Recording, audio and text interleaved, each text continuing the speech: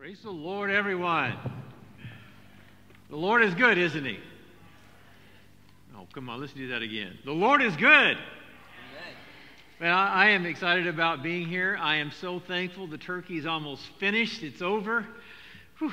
I've had so much turkey in the last couple of days. How about you? A lot of food. A lot of good things. It's Thanksgiving weekend, and I think everybody had a great time. I want to thank Alan and Jewel. Didn't they do an amazing job out on the entranceway? I mean, it was really cold in here, and I went over there by the fire. It was great. Wonderful. I enjoyed it. I want to talk to you this morning. I probably won't keep you that long, but maybe longer than I anticipate. I don't know. But I want to talk to you about the greatest story never told. Many of us have heard the story, the greatest story ever told. But do you ever realize that there is a story that is never told? I want to speak to you about that. I think that most of us have heard the story about the guy that he was in a flood area, and there was a giant storm coming, and they were evacuating the area, and he was praying. He said, "God, what do you do?" And God said, "I'm going to deliver you." So the man was at his house, and he was excited because God was going to deliver him. And this truck came by with the National Guard and said, "Hey, get in the truck. We'll take you to safety." And he said, "Don't even worry about it. God's going to take care of me."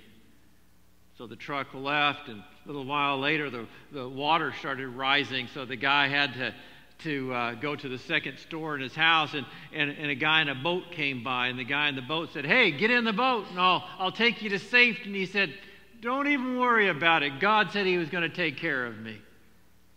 So the guy in the boat left, and a little while longer, the water got higher and higher, and the guy was on top of his house. And as he was top of his house, a helicopter flew over, and a guy with a megaphone had said, "Hey, I'm going to drop a ladder down to you. Climb up, and I'll take you to safety." He said, "Don't worry about it. God's going to take care of me." Helicopter flew away, the water got higher, and the man drowned. Got to heaven. And he said, Lord, you promised that you were going to save me, and here I am." And he said, "Well, I sent you a truck and a boat and a helicopter." I say that to say this: God uses people. I remember once when I was younger, and I was in a financial need, and it was my father-in-law that came up to me, and he didn't really know I had the need. He said, "I just really feel impressed to give you this money," and he was going to give me the money, and I said, No, I don't want charity. No, can't do that. And he said, "Listen, Jess, God uses people to bless other people." Have you ever noticed that God always uses people? God uses people to bless others. God uses people, are you ready for this? God uses people to fulfill His promises. Think about that for a moment. You think, but God He's God. He can fulfill His promises any way He wants, yes, but His promises are always fulfilled using people. God used Ananias to go speak to Saul of Tarsus because He wanted to use Saul to turn the world right side up for Christ. He used a little handmaiden to speak to her the woman that she was a slave to help bring deliverance from leprosy. It's those people, it's Esther that when her uncle Mordecai said, "Perhaps you were born for such a time as this," that God used Esther to save a nation. God had promised Israel that they would always be a nation, and on the verge of extinction, God uses Esther to save them. God uses people to fulfill His promises. God's part is to unfold His plan. Our part is to trust Him. This is what Proverbs 3, if you would go there, Proverbs 3, 5, and 6 tells us this. Trust in the Lord with some of your heart.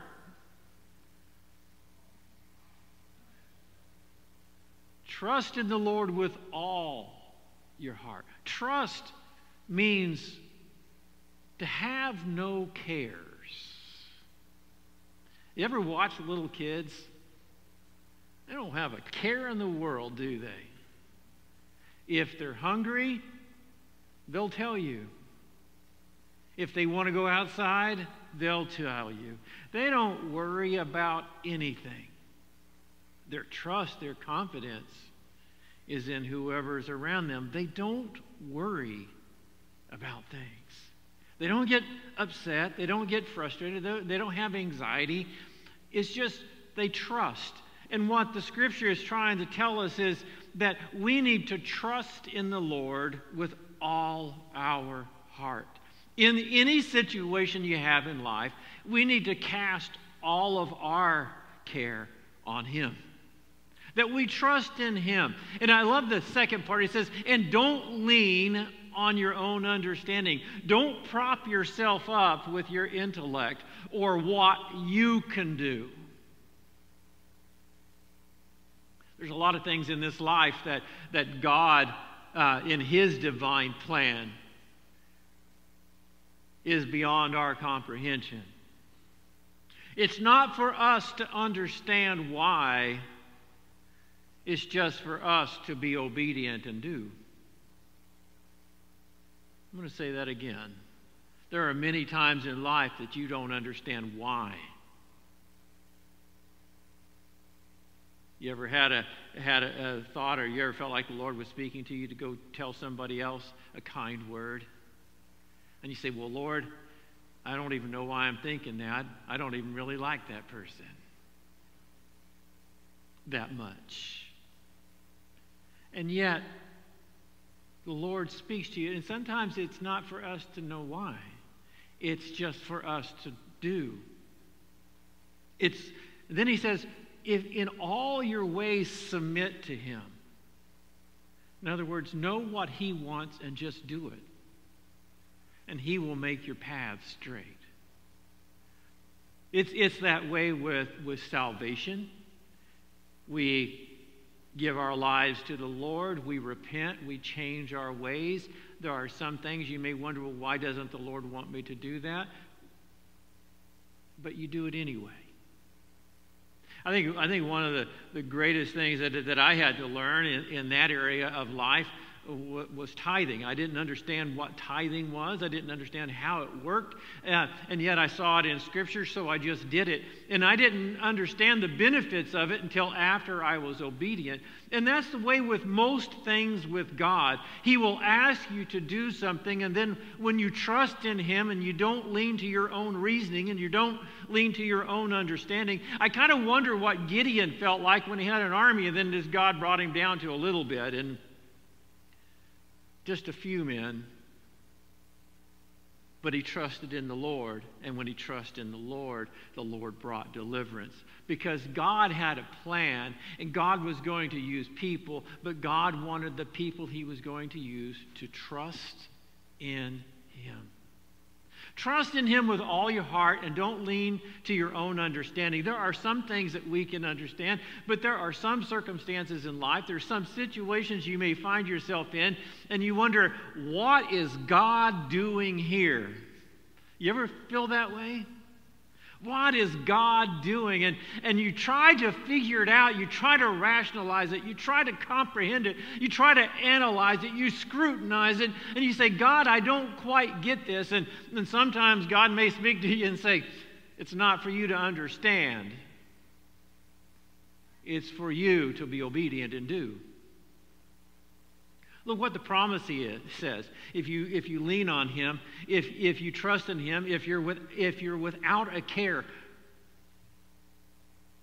and you're not leaning to your own understanding, but you're doing and knowing what God wants you to do, and you just do it, He will make your path straight. He will guide your steps in life. Why would God want to guide your steps in life? Can I tell you a secret? You're part of God's plan. You're part of the greatest story. You are, and I am, and anybody that is a child of God is part of the greatest story ever told. Because here we are celebrating in the Christmas season when the promised Savior, and the Savior has come, and we are recipients of the blessings of our Redeemer, and we get to celebrate and live in that story. The Scripture says we overcome by the blood of Christ and the word of our testimony. You know what your testimony is? It's when you trusted in the Lord with all your heart and you didn't lean to your own understanding and you acknowledged God in everything, and then God blessed you and lined out your life. And when He lined out your life, then you have a story to tell. Look what God did. We're celebrating the promised Savior. And God promises a Savior through the entire Bible. In Genesis 3:15, here's Adam and Eve in the garden. They mess up. They falter, sin enters the world, death enters the world, and while God is pronouncing judgment on humanity at that time, He gives them a hope of a Savior. And in Genesis 3:15, He tells the woman that her child or her seed or her offspring is going to bruise the head of the serpent. The very first promise of a Savior was in Genesis 3:15. Then he goes on to say some 750 years before Christ was born. Think about this. 750 years before Christ was born, Isaiah, in a time of prosperity in Israel, says, "For unto us a child is born, and unto us a son is given, and the government will rest on His shoulders. And His name will be called Wonderful Counselor, the Mighty God, the Eternal Father, the Prince of Peace." Jesus is told about His birth 750 years before it ever happens. Can you imagine that? Is God great or what? And then look at this. In 740 years before he ever comes on the scene, God promises and God foretells about where He is going to be born. Not only that He's going to be born, but He says, I'll tell you what, I'm going to up the ante. I'm going to tell you what my promise is. I'm going to tell you that He's going to be born and what He's going to be doing, but I am going to tell you where He's going to be born. Micah 5:2. "But as for you, Bethlehem, too little to be among the clans of Judah, from you one will go forth for me to be the ruler in Israel. His goings forth are from long ago, from the days of eternity." God tells the world, I'm going to have a Savior 750 years before He's born. And then his contemporary, Isaiah's contemporary, Micah says, I'm not one up you, Isaiah. You're telling me that He's going to be born. I'm going to tell you where He's going to be born. In Bethlehem. Now think about that for a moment. This is a little side note. For those of some that doubt the validity of Scripture, can anybody else predict with 100% accuracy what's going to happen 7 minutes from now?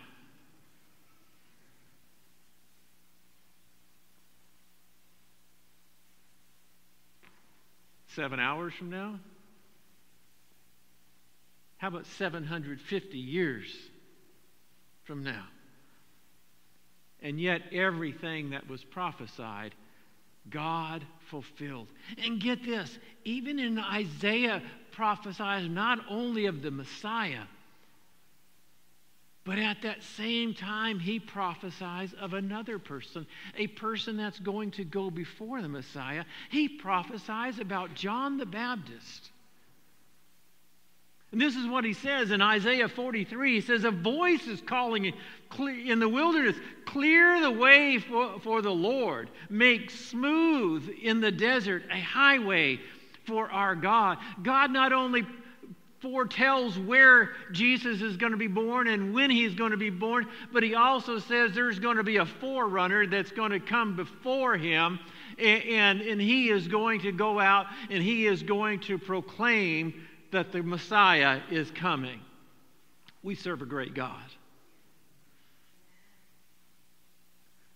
Now, if you have your Bible, you can turn to Luke 1. I don't have it on the screen. I'm going to narrate through the whole thing. And I want you to take time to go through this, because this is really amazing. This is an amazing story. It's a story about Zachariah and Elizabeth, both in the lineage of Jesus, both devout people. The Bible says that Zachariah was a priest under Abijah. Now, when King David was king, he wasn't able to build the temple, but what he did do is he took all the priests and divided them up into 24 equal groups. Abijah was the 8th group. And what these 24 groups did is they served in the temple 2 times a year for 2 weeks, 1 week at a time. And then during the big 3 feasts of the year, all the priests came and served, because Jerusalem was just packed. The Bible says in Luke 1 that he was ministering in the temple. Now, Abijah was the 8th, and if you look at I don't want to go too much, but if you look at the calendar, he was serving right here between either the last week of June, first week of July, or the last week of December, first week of January. That's when he would have been serving. And if you figure that his son's going to be born 9 months later, you can figure out about the time Jesus was born. But that's for another day. Zechariah is in the temple. The Bible says that Zechariah, his name means remembered of God. Elizabeth, his wife, means oath of God. Together, their names mean God remembers his oath. You think God is a God of detail? The Bible says in Luke 1 that they were both righteous and above reproach. They followed all the law. They were righteous. They loved God. They were devout. They believed the Scripture, and they adhered to the Scripture, and they had a life of serving God's people. They were devout. The Bible says that an angel appeared to him. Gabriel appears to him while he's serving in the temple. All the people are outside waiting for him to come out. He's in the temple, and the Bible says that over by the altar of incense, Gabriel, the angel that stands in the presence of God, appears before him and speaks to him, and he says, I don't want you to be afraid. You know, the reason why the Bible says do not fear or do not be afraid, because to be honest, if any of us saw Gabriel standing the way he did, we would be terrified. I'm sure he was. But Gabriel speaks to him and he says, God has heard your petition. In other words, God knew that Zechariah and Elizabeth were old. Now, nothing against old people. I'm getting there. They were beyond childbearing years. And they had prayed and petitioned God for a son to keep the lineage going. And the Bible says Elizabeth's womb was barren. she never had children. And here's the amazing part of this story. Zechariah is in the temple. He's serving. And over here, if this is the altar of incense, to the right of it, here is Gabriel. And he says, you're going to have a son. And he is going to bless Israel. And it's going to be amazing. And Zechariah, the righteous man, the holy man, the one that had dedicated his entire life to God, that was trusting in the Lord, leans on his own understanding. Are you with me? And this is what he says to Gabriel. He says, how can this be? We're too old. How would that be possible?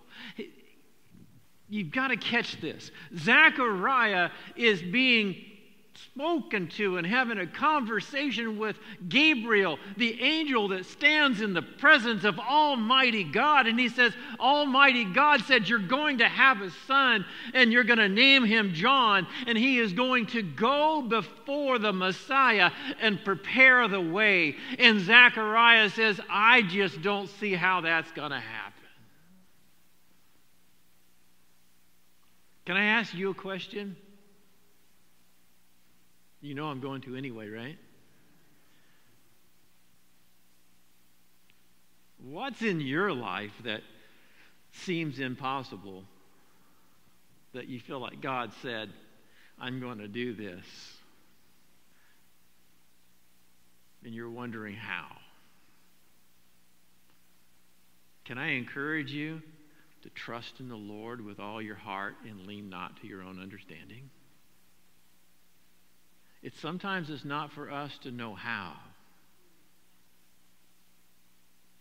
just to know that God said. There's a lot of things that I have seen in Scripture that I have been obedient to, and to be honest, they work, but I don't know how. And perhaps when I get to heaven, we'll understand.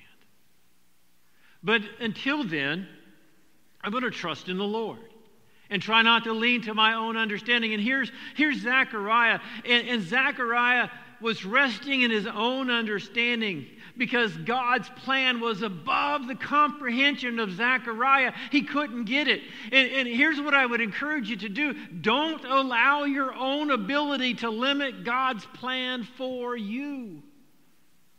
God has a plan that's above and beyond your limits and your ability. God has a plan that's exceedingly far above what you can do, because God's rule is to go out and fulfill the plan. Our role is just to be obedient to Him. Your insurmountable problems are not insurmountable.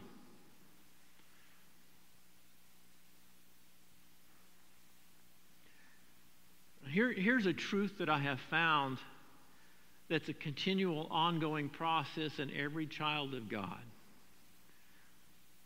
That there's always a situation that arises in your life where you have to trust the Lord. There's always going to be a situation, and when you get victory over one, another one's going to come. And it's not because God hates you.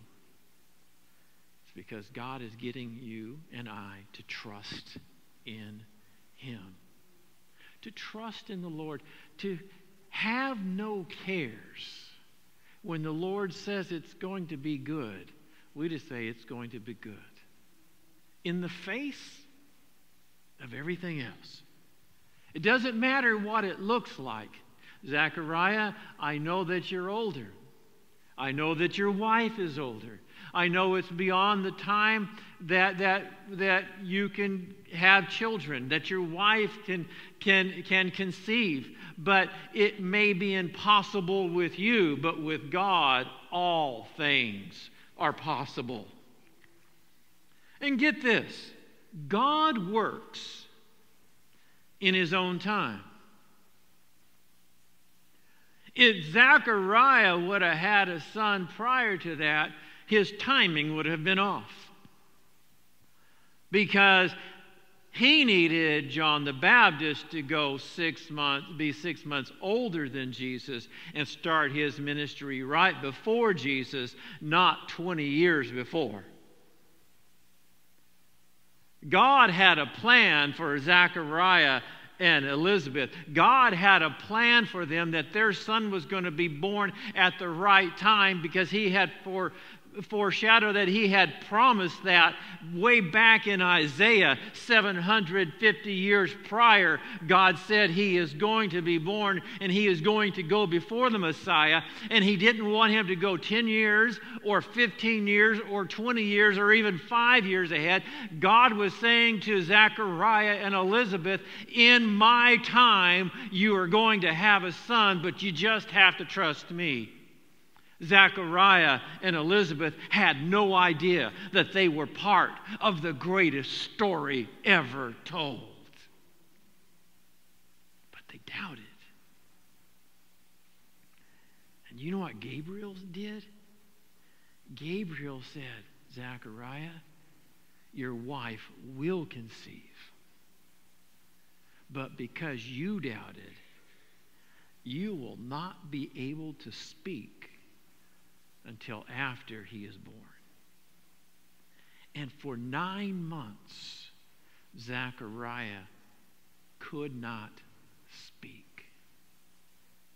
Zechariah, his son, was prophesied about 750 years before. His son is one integral part of the greatest story ever told. But it was never told by Zechariah, because he couldn't speak of it, because he doubted and trusted in his own understanding. Have you ever been through a situation in your life where God is wanting you to trust Him, and then you doubt, and then you cry, and then you whine, and then you beg, and then you throw a temper tantrum, and then you go pout in the corner, and you do all of these things to get God's attention, and then God delivers you after you have been resting on your own understanding. And you have no voice to declare the goodness of God. You can be thankful. But those times that God says, I'm going to do this, and you stand and say, yes, I believe, in spite of the opposition, in spite of everything else, you stand. And when you trust in the Lord with everything in you, and you don't lean to your own understanding, you don't allow your own reasoning to get in the way of the promises of God, and when you stand firm and God delivers, you can have a voice and say, look what God has done. But the reason why Zechariah could not proclaim, I'm part of the greatest story ever told, was because he doubted that God was able. Is God able to deliver you? Is God, well, Pastor, wait a minute. I know about Zechariah, but he's in Scripture. So certainly God can take care of him, but what about me? You're in Scripture too. We're going to find out in just a moment. Zechariah was unable to speak for lack of trust. Salvation has come to us. We are part of the greatest story ever told. Who has a Bible here? Who has a Bible? Annalena, turn to Acts chapter 29. Read Acts chapter 29, verse 1 for me.